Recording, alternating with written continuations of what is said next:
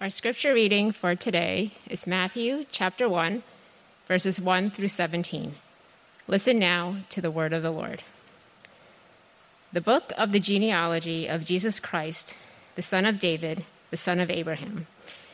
Abraham was the father of Isaac, and Isaac the father of Jacob, and Jacob the father of Judah and his brothers, and Judah the father of Perez and Zerah by Tamar, and Perez the father of Hezron, and Hezron the father of Ram, and Ram the father of Amminadab, and Amminadab the father of Nahshon, and Nahshon the father of Salmon, and Salmon the father of Boaz by Rahab, and Boaz the father of Obed by Ruth, and Obed the father of Jesse, and Jesse the father of David the king.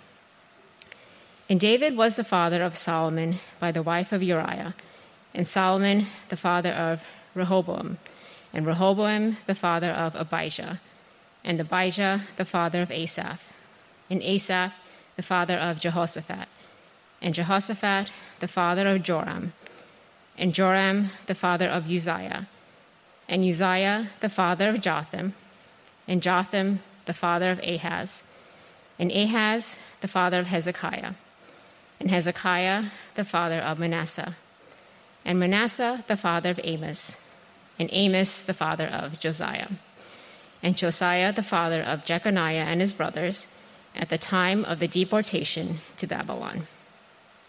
And after the deportation to Babylon, Jeconiah was the father of Shealtiel, and Shealtiel the father of Zerubbabel, and Zerubbabel the father of Abiud, and Abiud the father of Eliakim, and Eliakim the father of Azor, and Azor the father of Zadok, and Zadok the father of Achim, and Achim the father of Eliud, and Eliud the father of Eleazar, and Eleazar the father of Mattan, and Mattan the father of Jacob, and Jacob the father of Joseph, the husband of Mary, of whom Jesus was born, who is called Christ. So all the generations from Abraham to David were 14 generations, and from David to the deportation to Babylon, 14 generations, and from the deportation to Babylon to the Christ, 14 generations. The word of the Lord.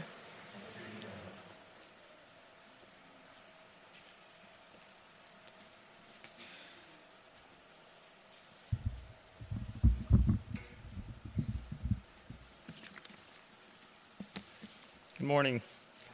The Lord be with you. Please pray with me. Lord, we thank you for this day that you have made. And once again, we ask that your Spirit would speak to us in our hearts and our minds, and that in the hearing of your word, we would be encouraged and strengthened and challenged and empowered to obey. Help us to live more faithfully in accordance with your word. We ask in the name of Jesus Christ our Lord. Amen. Charles Dickens began his classic novel, A Tale of Two Cities, with this memorable opening line, a line that I think is true of every age, including ours. It was the best of times. It was the worst of times. It was the age of wisdom.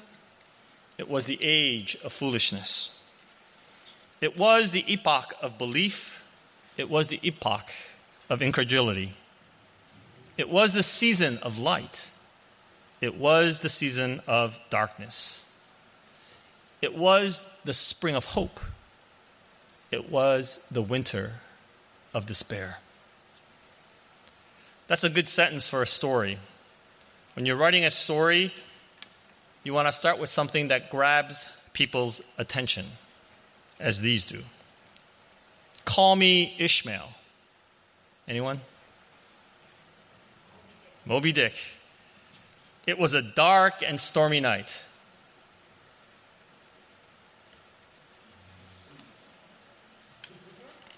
No? A Wrinkle in Time.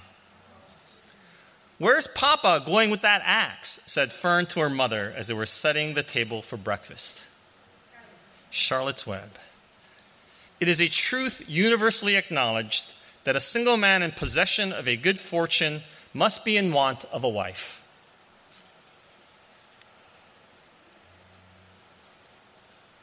Pride and Prejudice. All children except one grow up.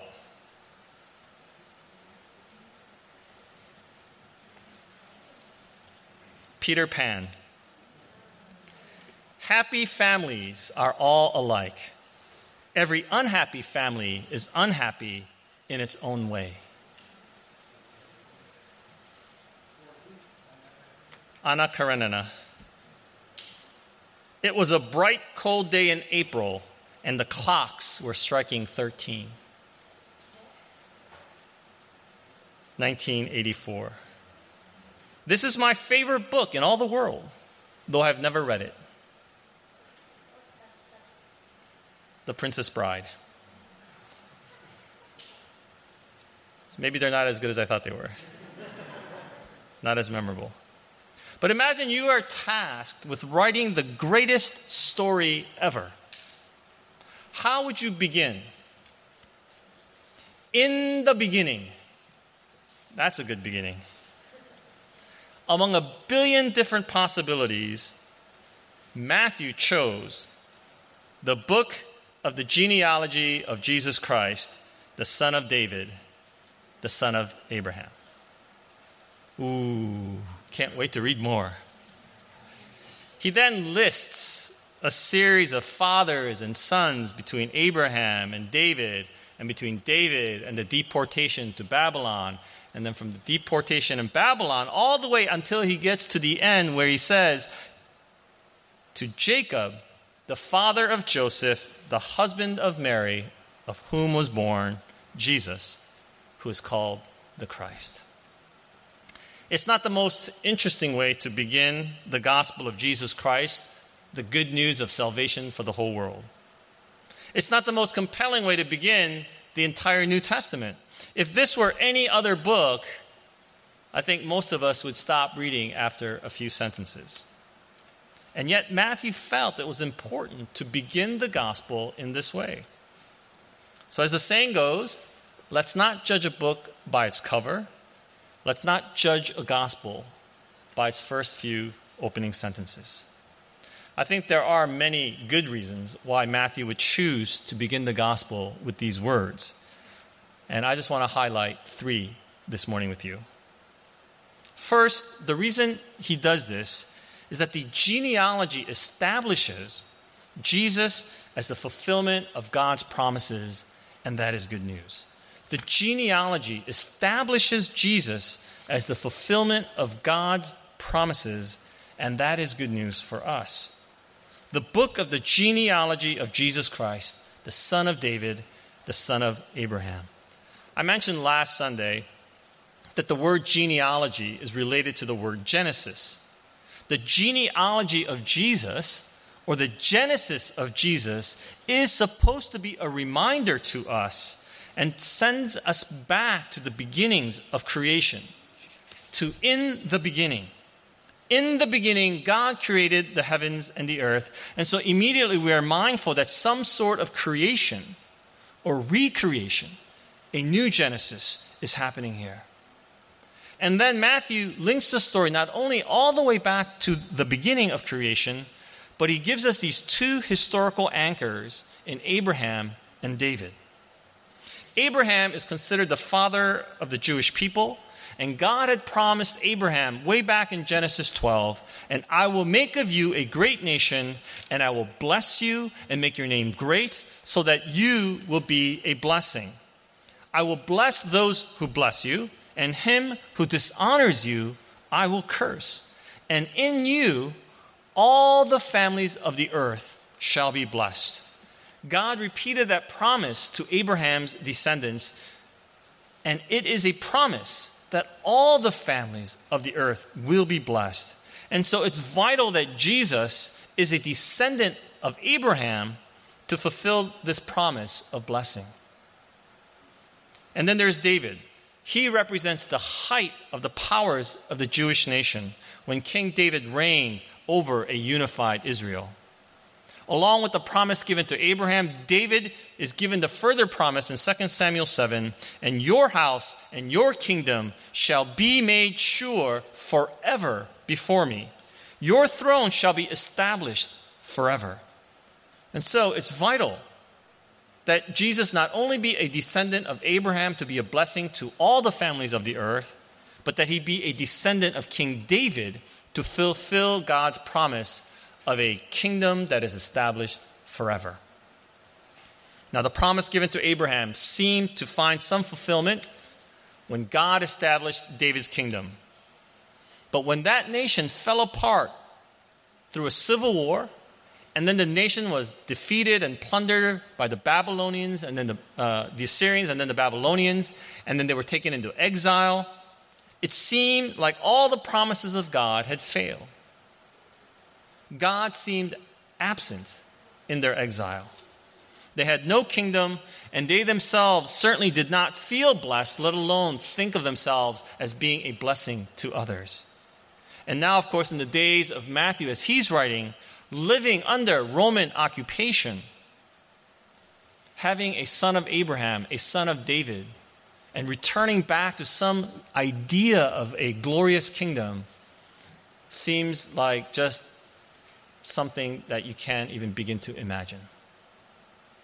But Matthew says, this is the Genesis. This is the beginning of Jesus Christ, the son of David, the son of Abraham, the son of David. In the beginning, this is now the beginning of the fulfillment of those promises. In Jesus, the blessings of God, the forgiveness of sins, the salvation of eternal life is now made possible for all people. In Jesus, the righteous kingdom of God has been ushered in, a kingdom that will have no end. The genealogy teaches us that God is able to keep his promises to Abraham and to David and to his people throughout the ages. And so we can have the same confidence. We can have the confidence that God will keep his promises to us. Secondly, the genealogy is a demonstration that the good news is the work of God, but that it is also requires of us, it requires the participation of flawed but faithful people. It is entirely the work of God, but it also requires the participation of God's flawed but faithful people. As I mentioned last week, Joseph has to adopt Jesus into his family line because he is not the biological father. So even though we get this long genealogy that traces all the way to Joseph, he is not Jesus' biological father. He is Mary's son, entirely Mary's. And Matthew is very clear on this point. In verse 16, after going through the genealogy, he concludes, and Jacob, the father of Joseph, the husband of Mary, of whom was born, who is called Christ. The pattern of the genealogy would lead us to think that Matthew would conclude with, and Jacob, the father of Joseph, and Joseph, the father of Jesus. But he doesn't do that. Joseph is listed not as the father, but as the husband of Mary. Not as the father of Jesus, but the husband of Mary. And grammatically, it's even clearer. He writes, of whom Jesus was born. Now, I know in the English, when you see this sentence, of whom Jesus was born, it's possible for us to think the of whom includes both Joseph and Mary. But this is not possible in the Greek. In the Greek, that of whom is in the feminine singular. It's a feminine singular, meaning it can only be Jesus, just one person, and it's feminine, so it has to be Mary. Joseph is absolutely not included in this of whom. Jesus is born of Mary, and Mary only. And so as we saw last week, Joseph has to choose to go beyond the righteousness that is demanded of him according to the law and keep his faithfulness to Mary despite all the controversies that's surrounding this, and to wed her and to then adopt Jesus as his own son and thus fulfill the promises of God. It requires this incredible level of grace and faithfulness on the part of Joseph in order for God to fulfill these promises. Now, Matthew doesn't dwell very much on Mary. Luke's gospel spends much more time on Mary. But it's obvious, right, that it also requires an enormous faithfulness on the part of Mary to believe that this incredibly scandalous situation that she finds herself in is somehow a part of God's redeeming plan for the whole world. And here I think Matthew, in this genealogy, is giving Mary a gift at which we also can receive. If you read through the genealogy, you will notice that there are small variations in the established pattern of naming father and son, father and son, father and son. And these just kind of pop out because it just breaks the pattern. Now, typically, Jewish genealogies would only include a list of fathers' names and their sons. And you can see this basic pattern throughout, right? Abraham was the father of Isaac, Isaac the father of Jacob, Jacob the father of Judah, and so on. So when it says that Joseph was the husband of Mary, that word husband just kind of pops out, and so you have to figure out, why is he doing that?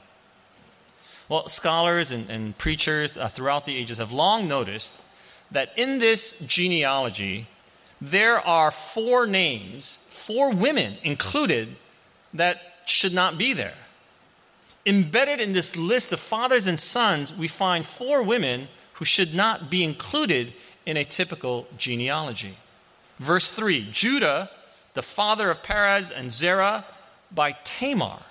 Tamar. Verse 5, and Salmon was the father of Boaz by Rahab. And Boaz the father of Obed by Ruth. And then verse 6, and David was the father of Solomon by the wife of Uriah. Tamar, Rahab, Ruth, and the wife of Uriah, whom we know to be Bathsheba. Tamar, I don't know if you remember her, but she got pregnant after a very, very scandalous, humiliating ploy that she had to trick her father-in-law to get pregnant because he had promised her one of his sons as husband, a promise which he did not keep. Rahab was a Canaanite. She bravely saved the Israelite spies, but she was a sex worker. And you can imagine the kind of scandal that would have surrounded her life as she got married and as she had children. Ruth was a Moabite. The Moabites are a people that came from an incestuous relationship between Lot and his daughter. And so by association with that people, she would have been held in derision. And so then she also had this incredible faithfulness, which she displayed despite that. And she married Boaz and had a child, which was a cause for great celebration.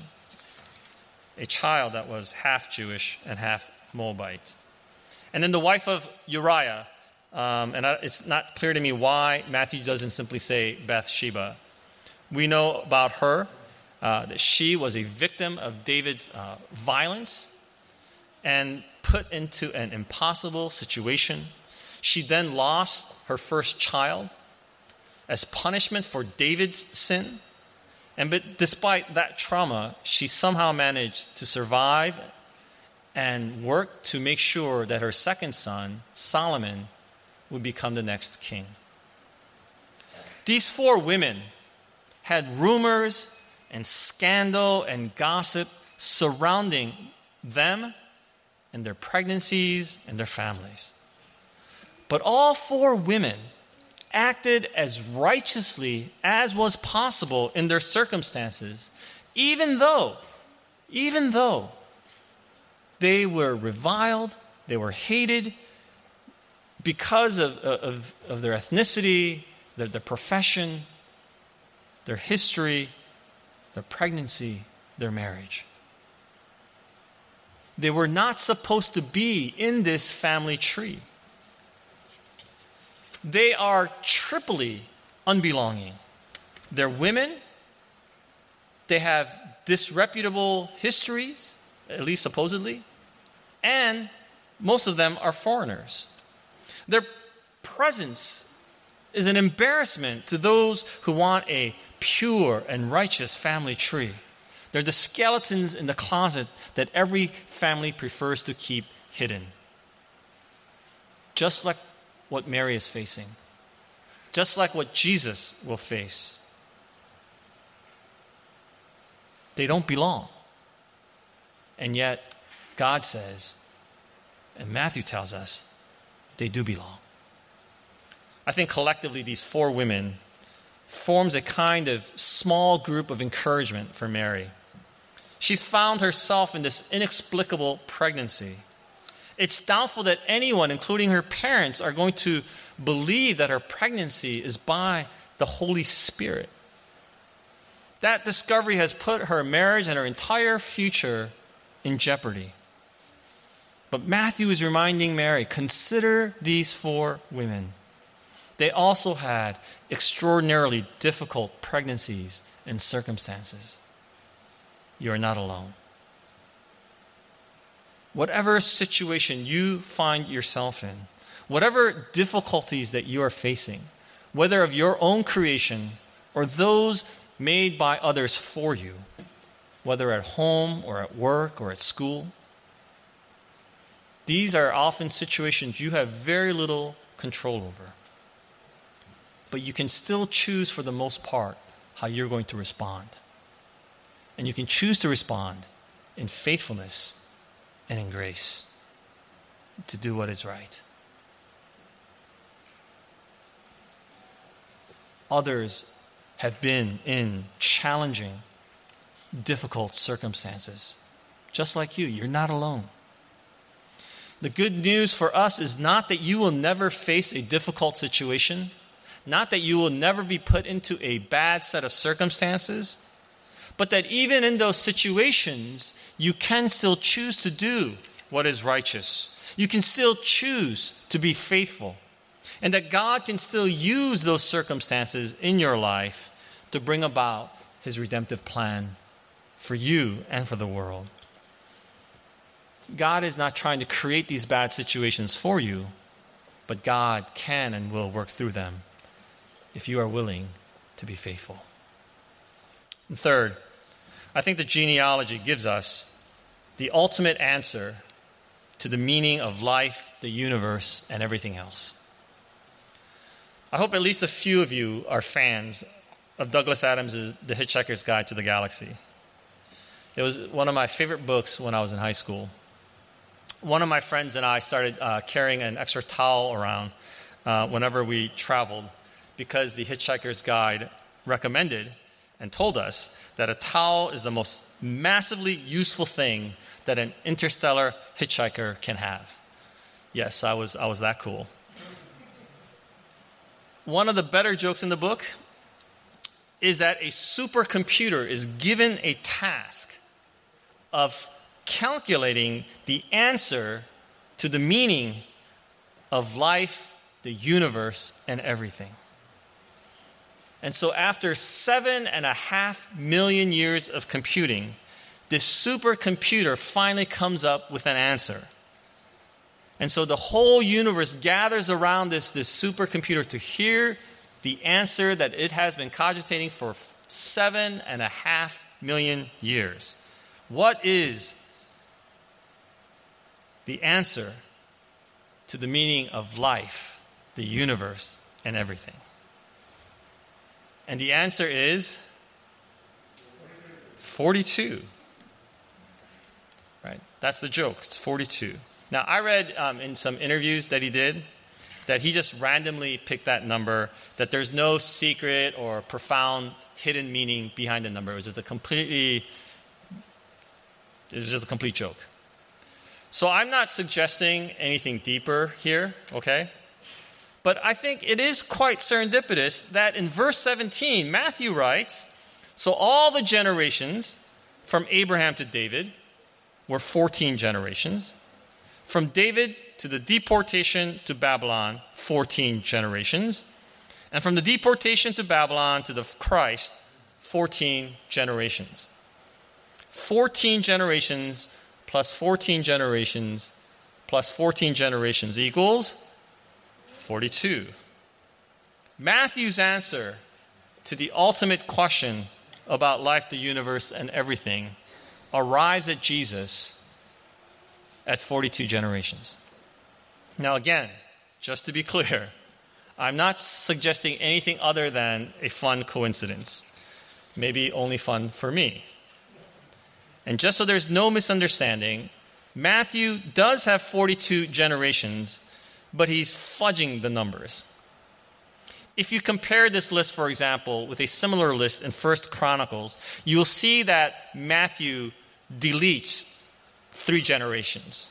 In verse 8, he goes from Joram to Uzziah, but if you look in 1 Chronicles, you'll see that there are 3 other names that he just deleted so that he can get 14. He's not trying to be like absolutely clear. He's just trying to get it 14 3 times so that it's nice and neat. Okay? The reason he does this is because I know we don't care about our ancestors' names, right? Like, how many of you know the names of your grandparents? A few, right? Not very many. How many of you know the names of your great-grandparents? Right? We don't keep that list in our heads. But it was important for the people of Israel to know those names, to be able to trace their ancestry back multiple generations. Lineages were carefully kept in archives, and it was a proof of your identity. It was needed when you had land disputes, inheritance rights, and so on. So it's important that people knew who their ancestors were. And here, Matthew is using this list to show that Jesus is the fulfillment, is the son of Abraham and of David. And so this 14 generations that he comes up with, Matthew does this. He fudges the numbers a little bit as a memory aid for people who are memorizing these lists. Here's what he's doing. In Hebrew, there's a system of assigning numerical values to the letters of the alphabet. It's called gematria. And so, for example, in English, an English simple version would be something like A equals 1, B equals 2, C equals 3, D equals 4, and so on. And then you could take a person's name and assign a number to each of those letters, and that person would be equal to some number. You with me? All right, now, David, and in Hebrew, they don't count the vowels. So David would be DVD. D is the 4th letter of the Hebrew alphabet. V is the 6th letter of the Hebrew alphabet. So you have the 4th letter, the 6th letter, and the 4th letter, which equals 14, right? And so he's using David as a key. So you think, like, how many people were there? David, 14 generations. That's what he's doing here in this list. He's trying to help people to learn this list by having this key of David equaling 14, using David as a marker to have these 3 sets of 14. So by doing that, he gets into this to this number. Now again, he's not being precise, right? He skips some generations, and if you look at the last list, he says it's from David to the deportation, but it's actually from Solomon to the deportation. And then he uses Jeconiah's name twice. So he's really just kind of fudging the numbers. So again, I want to be clear that this is not an exact science. So people who tell you stuff like, there has to be 42 generations. No, that's not it at all. This is just a way to help people remember this general list. But the point is, it goes from Abraham, and there is a traceable, historical, a real tracing of peoples all the way down to Jesus. That's what's going on here. So this list of generations is an answer to the meaning of life. At least for those of us who confess that Jesus Christ is the Messiah, and according to Matthew, all of history, directed by God, over these 42 and more generations, with the participation of those who were faithful to God, as well as with those who were not faithful, God produced the Savior, Jesus Christ. The genealogy is that answer. That's what he's doing with these numbers. There's other things that he's doing here with these numbers, but, that's one piece of what he's doing here. It's one way of saying that the birth of Jesus Christ, that all of the promises of God are now being fulfilled in Jesus Christ. Now, I said that in the beginning, that there were 4 women and Mary who had unusual or even miraculous births. But the entire genealogy begins with the promise God made to Abraham and to Sarah. And the promise God made to Abraham and Sarah began with an impossible birth. The child, the promised child to Abraham, through whom all the peoples of the earth would be blessed, was a child that could not have been born. Abraham was 100 years old and Sarah was 90 when Isaac was born. Now, I know that they lived longer than people live today, but having a child at 90, it's biologically impossible. It can't be done. It's no more possible than the virgin birth. And do you see? That's the point. That's the point. The genealogy tells us that from the very beginning to the very end, all of life, every life, is a miracle of God. The life of the Messiah is only possible because of the work of God. The genealogy, this redemptive work of God, is filled with so many improbable births, and is bracketed by 2 impossible births. And that's no different from your life and mine. You being here, you being born, that's a miracle.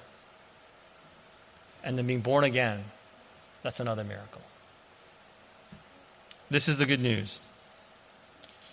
The good news that God so loved the world from before the foundations of the world that he sent his only Son, Jesus Christ, in fulfillment of a promise made to his people to be born of a virgin, to be adopted by Joseph into the Abrahamic and Davidic lines after more than 42 generations, that whosoever, male, female, Jew, Gentile, Canaanite, Hittite, believes in him, trusts him, shall not perish, but have everlasting life into the joyful presence of God forever. Jesus is the answer to life, the universe, and everything else. Begin with him. Come to him and believe the good news and be at peace. Please pray with me.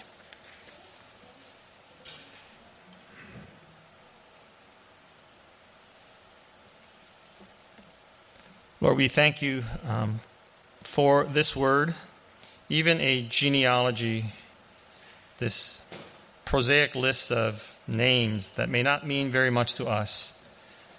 And yet, we know that you have planned our redemption from the very, very beginning. And this genealogy reminds us that you have been with us from the beginning and that you will be with us until the end. So God, help us to believe your word and to participate in the work that you are doing in the world through acts of faithfulness and grace. We thank you for Jesus, our Lord, and we pray this in his name. Amen.